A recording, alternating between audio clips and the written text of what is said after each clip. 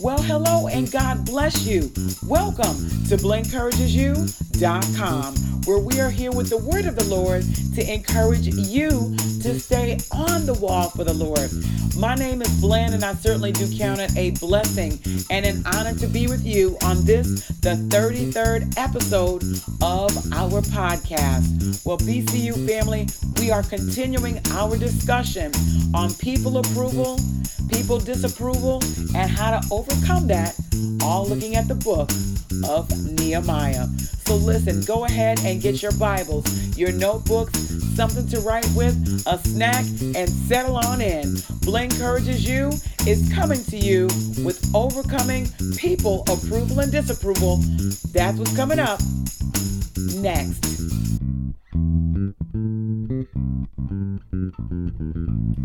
All right, BCU family. So last time we were together, we went through Nehemiah chapter 1, and that gave us some really good foundational information as to why Nehemiah felt pressed in his heart and spirit to go back to Jerusalem to build the wall to help protect his beautiful city and the temple that was in it. So if you happen to miss that particular episode of our podcast, no worries. What I recommend that you do, if you can, is if you're on the BlakeEncouragesYou.com site, head out to where it says series and studies on the main page, and you'll find Overcoming People Approval with Nehemiah Part 1. If you're listening in on SoundCloud, iTunes, or Stitcher Radio, just head back out to the main menu, go to Nehemiah Part 1, listen to that, catch up with everything, and then you can come on back and listen to Part 2. Amen? Amen. You know, what I love most about Nehemiah was his fortitude and his steadfastness in doing the work of the Lord. So now that we've gotten the background and the basics down from Nehemiah chapter 1, let's see how we can continue to overcome people approval starting in Nehemiah chapter 2.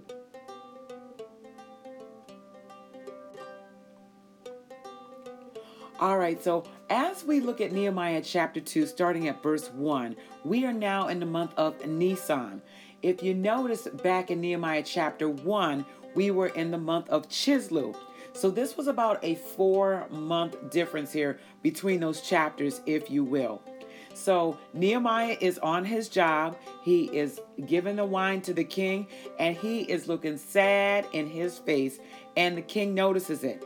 So in verse 2, the king asks Nehemiah, why are you sad? You're not feeling ill. This has got to be some sort of sorrow of the heart. Verse 2 says that Nehemiah said, then I was sore afraid. He was very afraid. In verse 3, he said to the king, you know what? King, live forever. Why shouldn't I be sad when, my hometown where my father's sepulchres lay, there's waste there, and the gates are consumed with fire. So Nehemiah just expressed to the king, why he was so sad. So the king said in verse number 4, what is it that you're asking? What is your request? And then Nehemiah says, so I prayed to the God of heaven. So let's stop right here for a checkpoint. Let me just preface it by saying, boom. Now listen, this was the king, Nehemiah's employer, and Nehemiah was sore afraid, very afraid when the king asked him, what was going on. Being afraid is an emotion, and it's very real.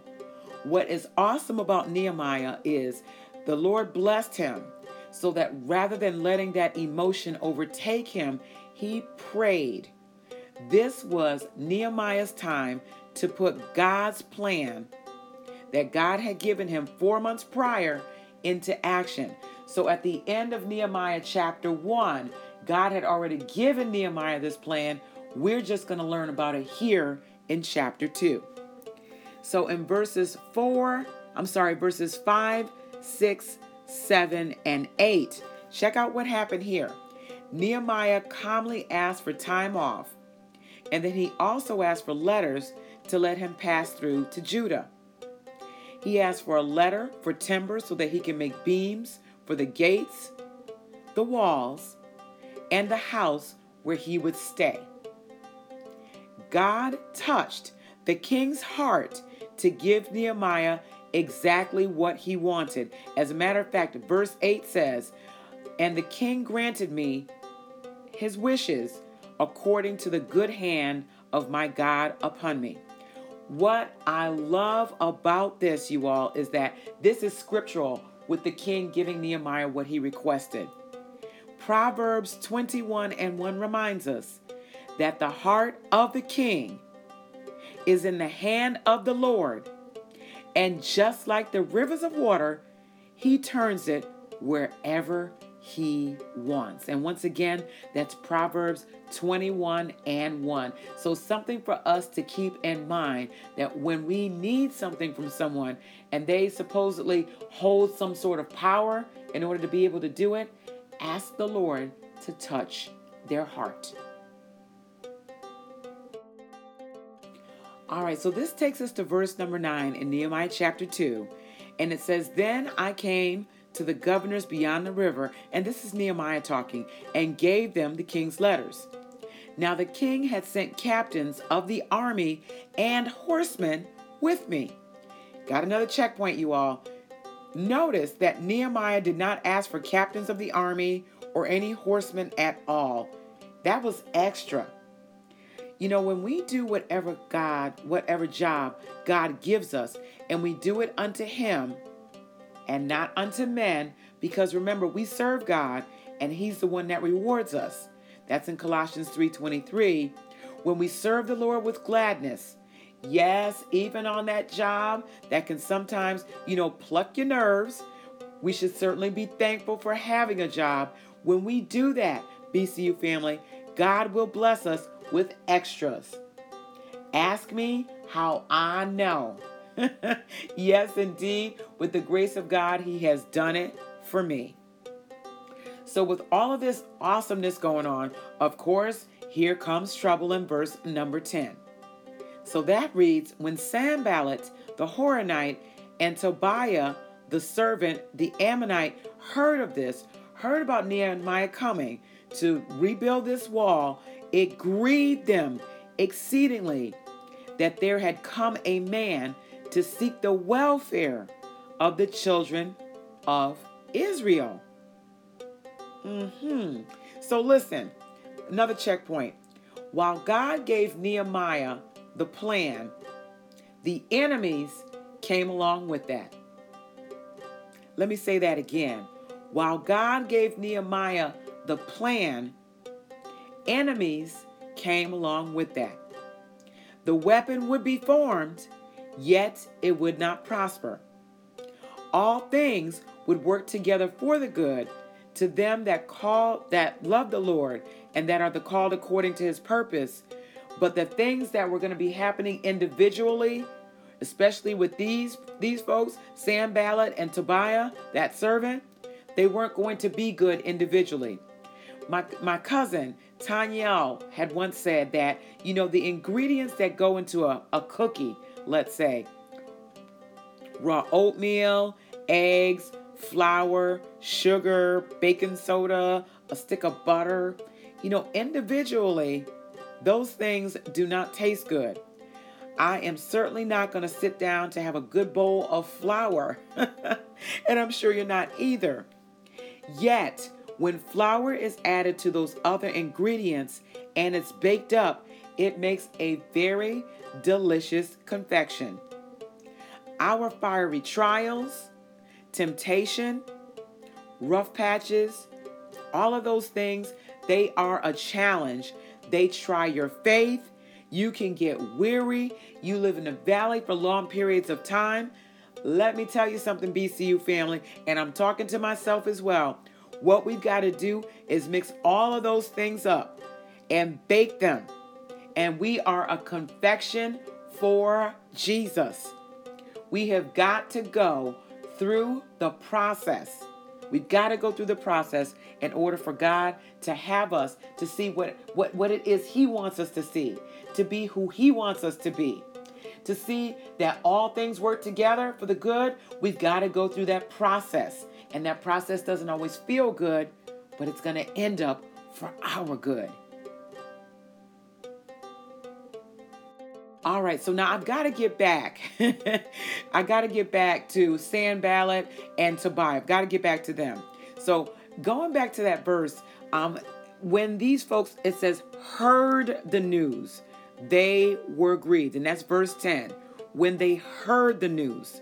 So let's talk about the background of these folks here. So the Horonites and the Ammonites were two of the people groups that God had driven from the promised land for the Israelites. Sanballat, his name means bramble bush or enemy in secret.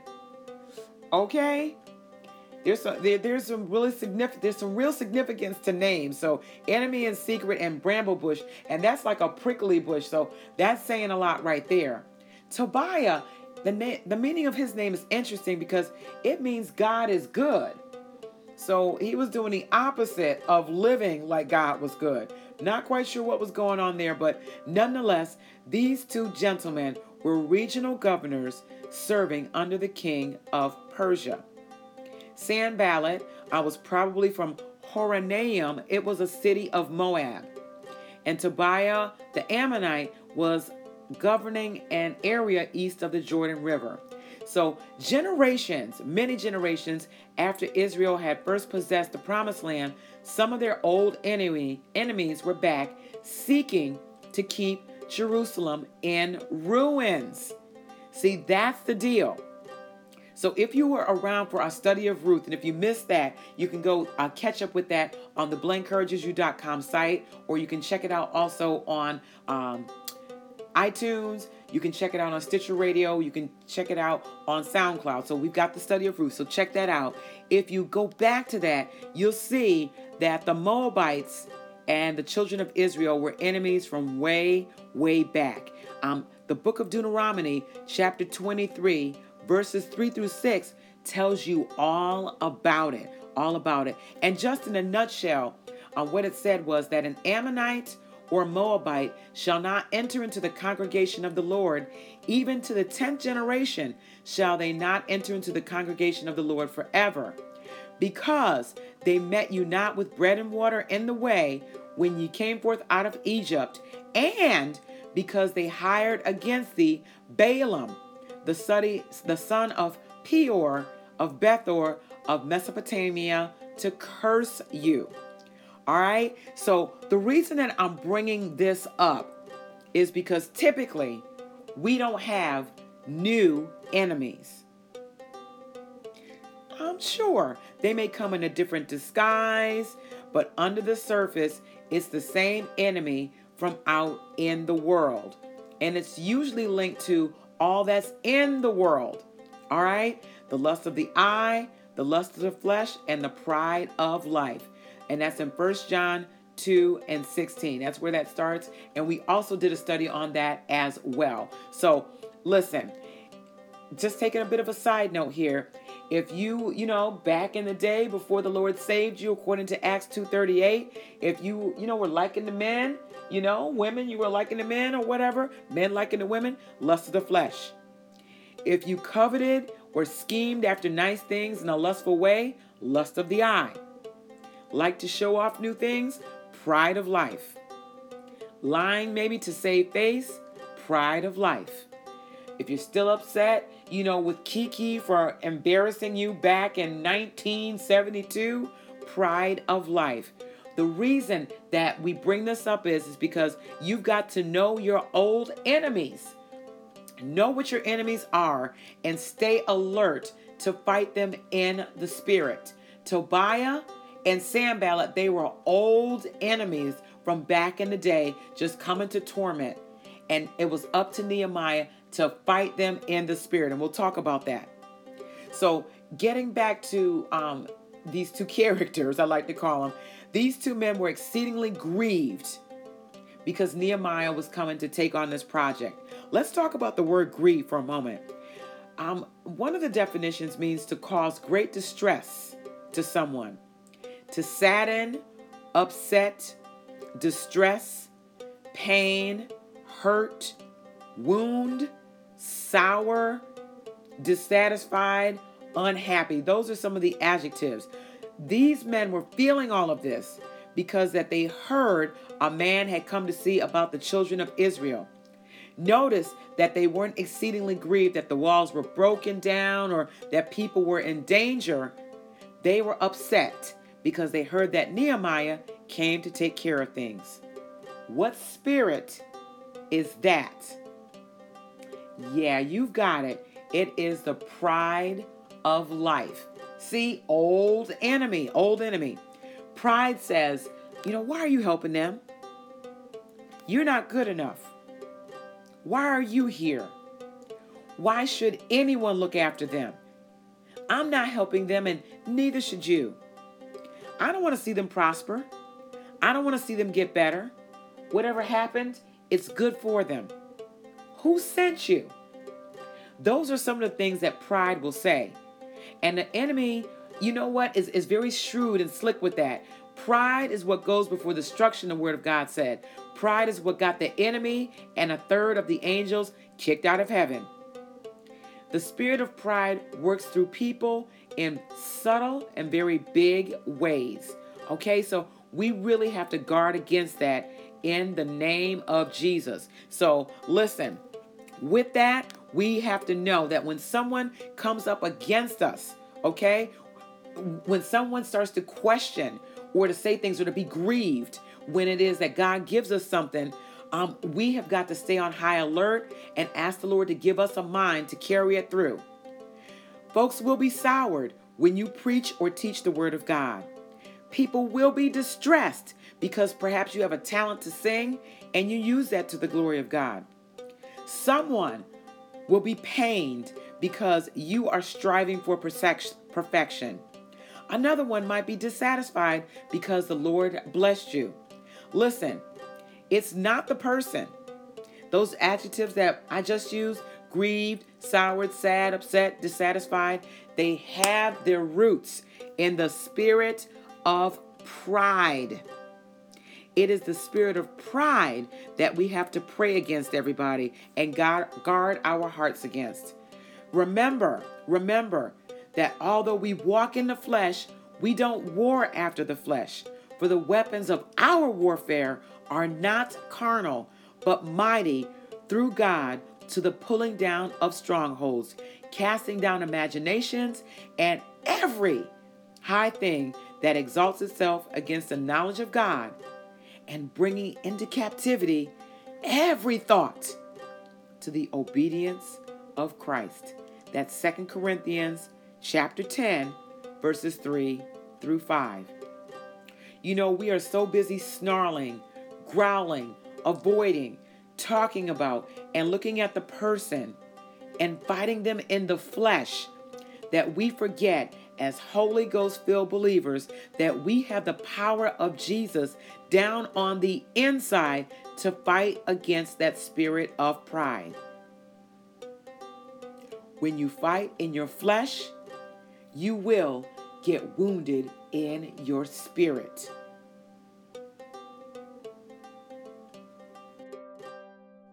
All right, y'all, that was getting good to me. Let me get to verse 11. So verse 11, actually verse number 12. So in verse 11, Nehemiah came to Jerusalem, and he was there 3 days. And he arose at night, and he took a few men with him. He didn't tell anybody on what God had put in his heart to do. And all he did was ride on his beast and he went out to survey the damage. Let me do a checkpoint here. What I love about these passages is that Nehemiah took some folks with him that he trusted, but he kept quiet about what God told him to do. Some of our people addiction and fear is because we talk too much to the wrong people. Why are we telling people that we know won't support the work that we're called to do by God, and then we get upset when they don't embrace it? In Luke chapter 2, right around verse 13, after the birth of Jesus, angels came praising God and saying, "Glory to God in the highest, and peace on earth, and goodwill toward men." The shepherds, everyone, they were the ones who made it known abroad what was said. But Mary, The mother of Jesus kept all these things and pondered them in her heart. Check it out in Luke chapter 2, again starting at verse 13. So think about what God has told you to do. Did he lead you to share it on social media? If you did, if you didn't get the likes or shares, did it bother you? When someone questions you in the inbox, do you get upset? Talking about, they won't let me be great? Isn't the greatest in the kingdom the one who serves anyway? Matthew chapter 18. Does the servant need to tell everybody that I'm making moves? Watch out because I'm going to do this? No, indeed. No, indeed. So with God's grace, we want to do what we are called to do without calling everybody. We want to use wisdom and discretion when sharing God's vision. Amen. Amen.